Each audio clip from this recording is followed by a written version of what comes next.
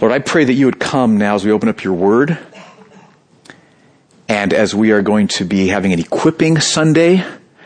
I pray that your word would be helpful in guiding that, and then that you would teach us more of what it means that we are the priesthood of all believers, that we are the ministers, that you call all of us to be involved in the ministry. So bring your grace, bring your presence, Lord. Help me now, and move with great power for the glory of your holy Son, Jesus Christ. And we ask this in Jesus' name. Amen. Amen. Let's turn to Matthew chapter 19.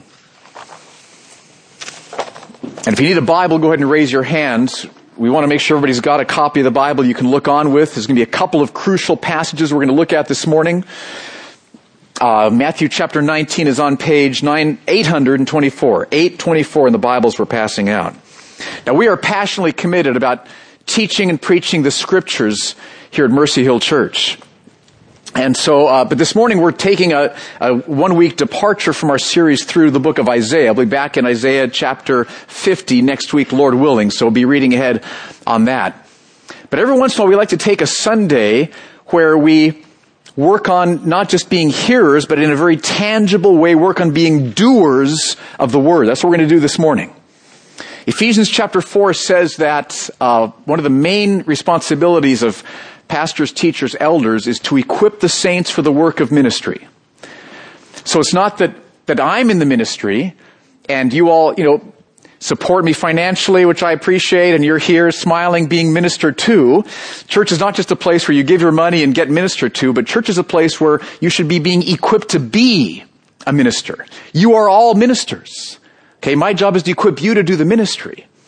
And yet it's easy to come Sunday after Sunday, and you get ministered to, and then you come and you leave.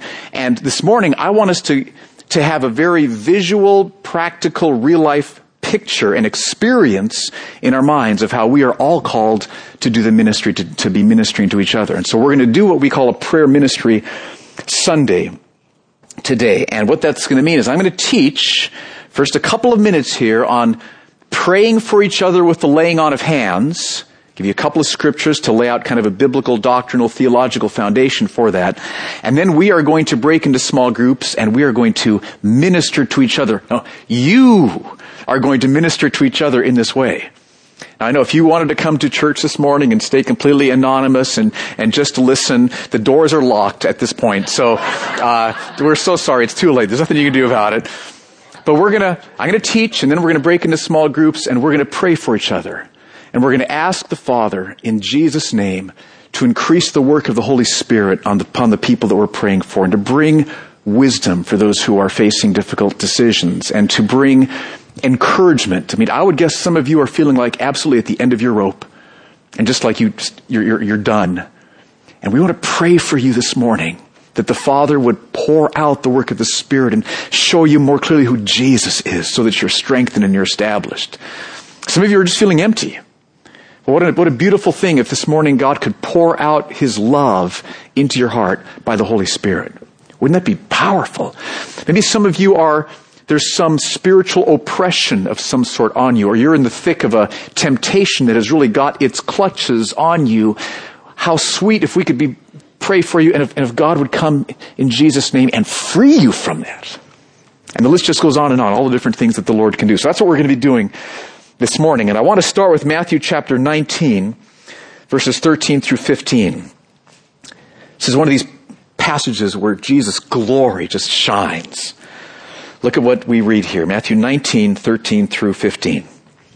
Then children were brought to him, that he might lay his hands on them and pray. So, parents bringing little Johnny to Jesus because they want Jesus to lay his hands on little Johnny and pray for him. So all these parents are coming with all these kids, okay, so that Jesus would lay his hands on the kids and pray for them. Last part of verse 13, the disciples rebuked the people. They thought, we don't know why, but maybe Jesus is too important for this. He doesn't have time to pray for kids. He's praying, there's important people to pray for or something like that.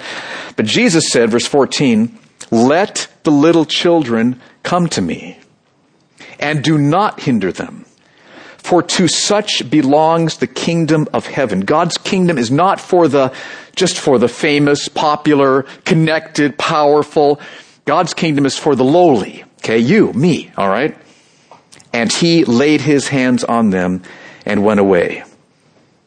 Now, what I want to show you from this passage is, in my mind, when I think of the laying on of hands, I think like ordaining a pastor, or we're sending off missionaries, or we're installing elders or something like that, and that's all very appropriate.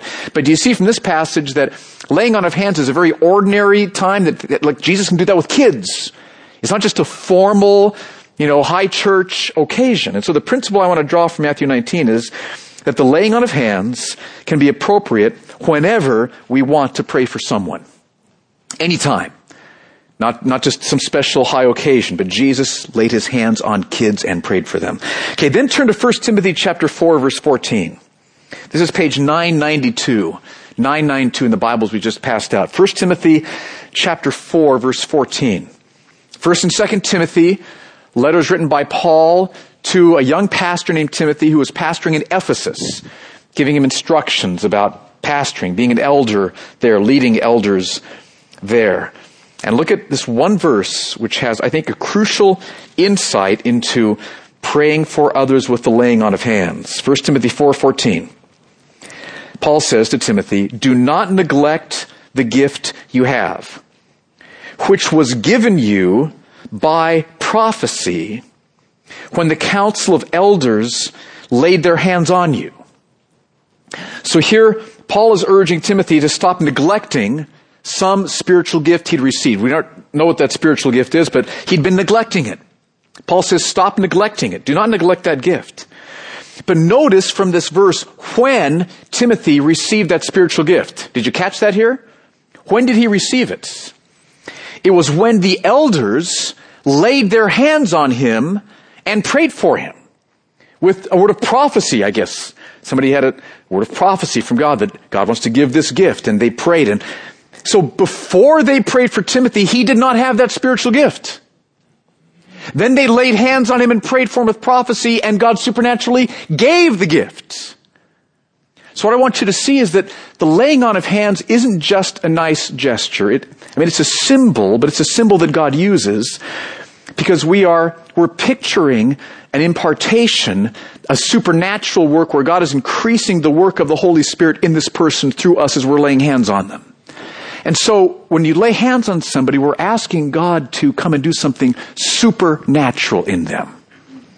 Now again, don't let your category of supernatural let it be holistic and broad. Like if you're worried about a problem this morning, and if we could lay hands on you and pray that God will reveal Jesus to you even more and bring you peace, and all of a sudden you see Jesus' love for you and his sovereignty over everything, and peace floods your soul. That's supernatural. Right? And healing is supernatural. And empowering for ministry in your neighborhood. You might feel like, I am just powerless and I am timid. And I need the empowering of the Holy Spirit to advance the gospel in my workplace or my neighborhood. What an amazing thing if boldness and power came upon you. So broaden out your category of what supernatural includes. But the principle I want to draw from 1 Timothy 4:14 is that the laying on of hands involves praying in Jesus' name for God to increase the work of the Holy Spirit upon someone. Or just to shorten it, we're asking God to work supernaturally in Jesus' name in this person's life. Okay? Now, next scripture I'd like you to turn to, and that's Acts chapter 9, verse 17, which is on page 917 in the Bibles we passed out. Acts chapter 9, verse 17. Here's one more question I wanted to address. And that is, who is authorized in the New Testament to pray with the laying on of hands? Who's authorized to do that? We've seen Jesus do that with the children. We've seen elders do that in 1 Timothy 4. In the book of Acts, the apostles do that. Is it just Jesus, apostles, and elders? Who's authorized to lay hands on people and pray for them? And here's the background, Acts chapter 9, verse 17. Remember, Paul's on the road to Damascus, unbeliever, wanting to arrest, imprison, kill believers. And on the road to Damascus, God accosts him and so reveals Jesus' glory to him that he knows that Jesus Christ, crucified and resurrected, is God, is the Messiah. He sees Jesus' glory so brightly, he's blinded. He's led to Damascus. And then God comes to Ananias. Ananias is not an apostle. He's not Jesus. We don't have any record that he's an elder. He's just Ananias. Luke doesn't see any importance of putting a label on him to show that he was authorized to do what he's going to do. He's just loves Jesus Christ. And God tells Ananias, go to this house. You'll find Saul praying. Lay your hand. Well, here's the verse. So you lay hands on him, and then he will see and he'll be filled. So Acts 9:17. So Ananias departed and entered the house, and laying his hands on him, Saul, he said, Brother Saul, the Lord Jesus who appeared to you on the road by which you came has sent me so that you may regain your sight and be filled with the Holy Spirit. And then verse 18, immediately something like scales fell from his eyes, and he regained his sight. Then he rose and was baptized, and taking food he was strengthened. So lots we could say from that, but the simple point I want to make is that Luke doesn't feel any importance to describe the credentials that Ananias has here for laying hands on somebody and praying for them. God called him, but the point is that any follower of Jesus, moved by compassion and love and longing for the Lord to touch this person in Jesus' name, you can lay hands on someone and humbly, boldly pray. So any follower of Jesus can pray for someone with the laying on of hands. And so that's what we want to do for us this morning, do together. For at least two reasons. One is we want to get a picture here. Church life isn't you all, kind of a leader up front. And this is important. There's a place for teaching the word. There's a place for worship leading. We're grateful for Dave and his team. There's a place for this. But most ministry will happen is the body ministers together as we all minister together. So we want to give you a picture of that this morning to help us unlearn some things and learn some new things. That's one purpose. And the second purpose is because you see, every single one of us this morning in this room has at least one need where you would love a supernatural touch from the Father by the Holy Spirit through Jesus. There's not a person here who wouldn't go for that. Just take a second and, oh yeah, right? Every single one of us. Now let me give you a couple of suggestions. Things we have found helpful. In a moment, I'm going to ask you to stand up and we're going to totally rearrange the chairs. It's going to become holy confusion here, but I'd like us to target roughly groups of 8 people. We've got some leaders that I've asked and we met together earlier this morning to pray. So then briefly introduce yourselves, just real brief names. And then one person needs to kind of bite the bullet and go ahead and start and share a need. Okay? But the point is, every single person in that group has one that you could share. Okay? That's why you can feel free to share yours because you're the bold one. Okay? We appreciate that. But see, it's not like you're the only person in the whole room that's got a need this morning. What's wrong with you? No. We've all got needs. And so just share because we love you. We want to lift you up before the Lord Jesus. We want to ask God to work and to help you and to minister to you. So give us the privilege of doing that by being willing to share your need. Now, we are going to keep your need confidential and private. That's our commitment to you. You don't need to share a whole lot of details about it. In fact, just, kind of tell us, what do you need? What's the main thing you need? We don't need to hear a lot of background. God knows the background, so you don't need to share everything, okay? We want to respect you and guard your privacy and maintain confidentiality. Okay, then get a chair, put the chair in the center of the group, sit in it, and then we want the group to gather around and lay hands on you and pray. And just to take a chunk of time and to pray in Jesus' name, ask the Lord to work. Now, one other thing I wanted to mention, that is, you might be wondering, well, am I good enough in order to receive this kind of prayer? Maybe I was already impatient this morning. Okay, is that disqualify me? Or yesterday I thought something wrong, okay? Understand, it's not a matter of how good you are. The reason that, all of us aren't good enough. None of us are good enough to receive anything from God by our own merits. But it's because Jesus was good enough, right? He was good enough. He died on the cross. Our sins were transferred to Him. He paid for them on the cross. His righteousness was given to us as a gift. This is through faith in Christ. When you trust Christ, this two transfers take place. And so as you're trusting Jesus now, you're humble before Him, you're trusting Him, you love Him, you might be saying, I believe, help my unbelief. That counts, right? We're not saved by strong faith. We're saved by weak faith in a strong, perfect Savior. All right? So you're trusting Jesus, and the Father looks upon you and He sees you clothed in Jesus' perfect righteousness. He sees you as blameless in His eyes because of Jesus' gift of perfect righteousness. So if you're trusting Jesus, right, then you can receive this. Okay. So the group will go ahead and pray. And as you're praying, ask especially for things that God could come and do right here and right now in this person. Like if you are really burdened by maybe a grandparent who is sick, if that's really a burden to you, a grandparent who's not here, we care about you, and we'd be happy to pray for your grandparent, but we especially would want to pray for you this morning, that God brings His comfort upon you and meets you. Okay, that's why we're laying hands, because we're asking God to come and do things right here and right now. Does that make sense? Okay?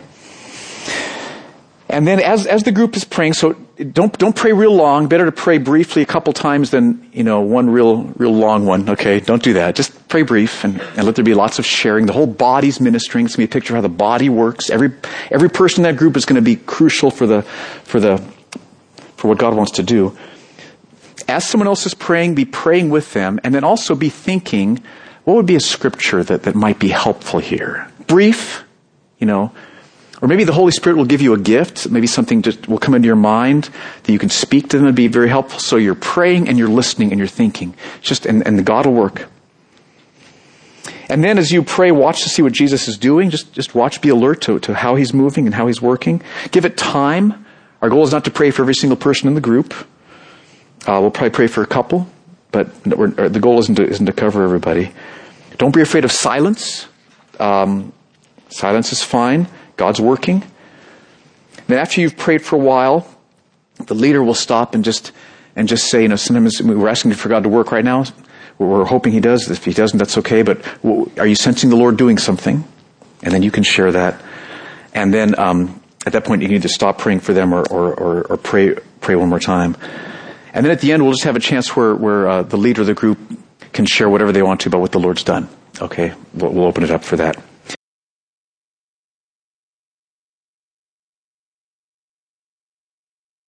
Okay. Well, thank you for ministering to each other. See, so look at this picture. This is church life, okay, right here. This is how church life functions.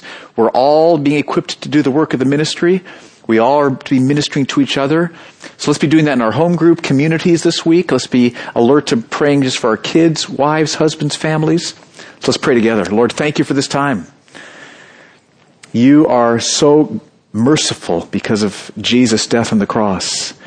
You sending Him, having us be forgiven so that we can call upon You and that You come and work in supernatural ways in our lives. So thank You, Lord, for meeting us this morning, and help us to really learn from this picture. This is church. People ministering to each other by the power of the Holy Spirit through Jesus Christ, our Lord and Savior. So thank You for Your love, which has been poured out upon us here. Thank You for the glory that You've brought to Your name. We pray this in Jesus' name. Amen.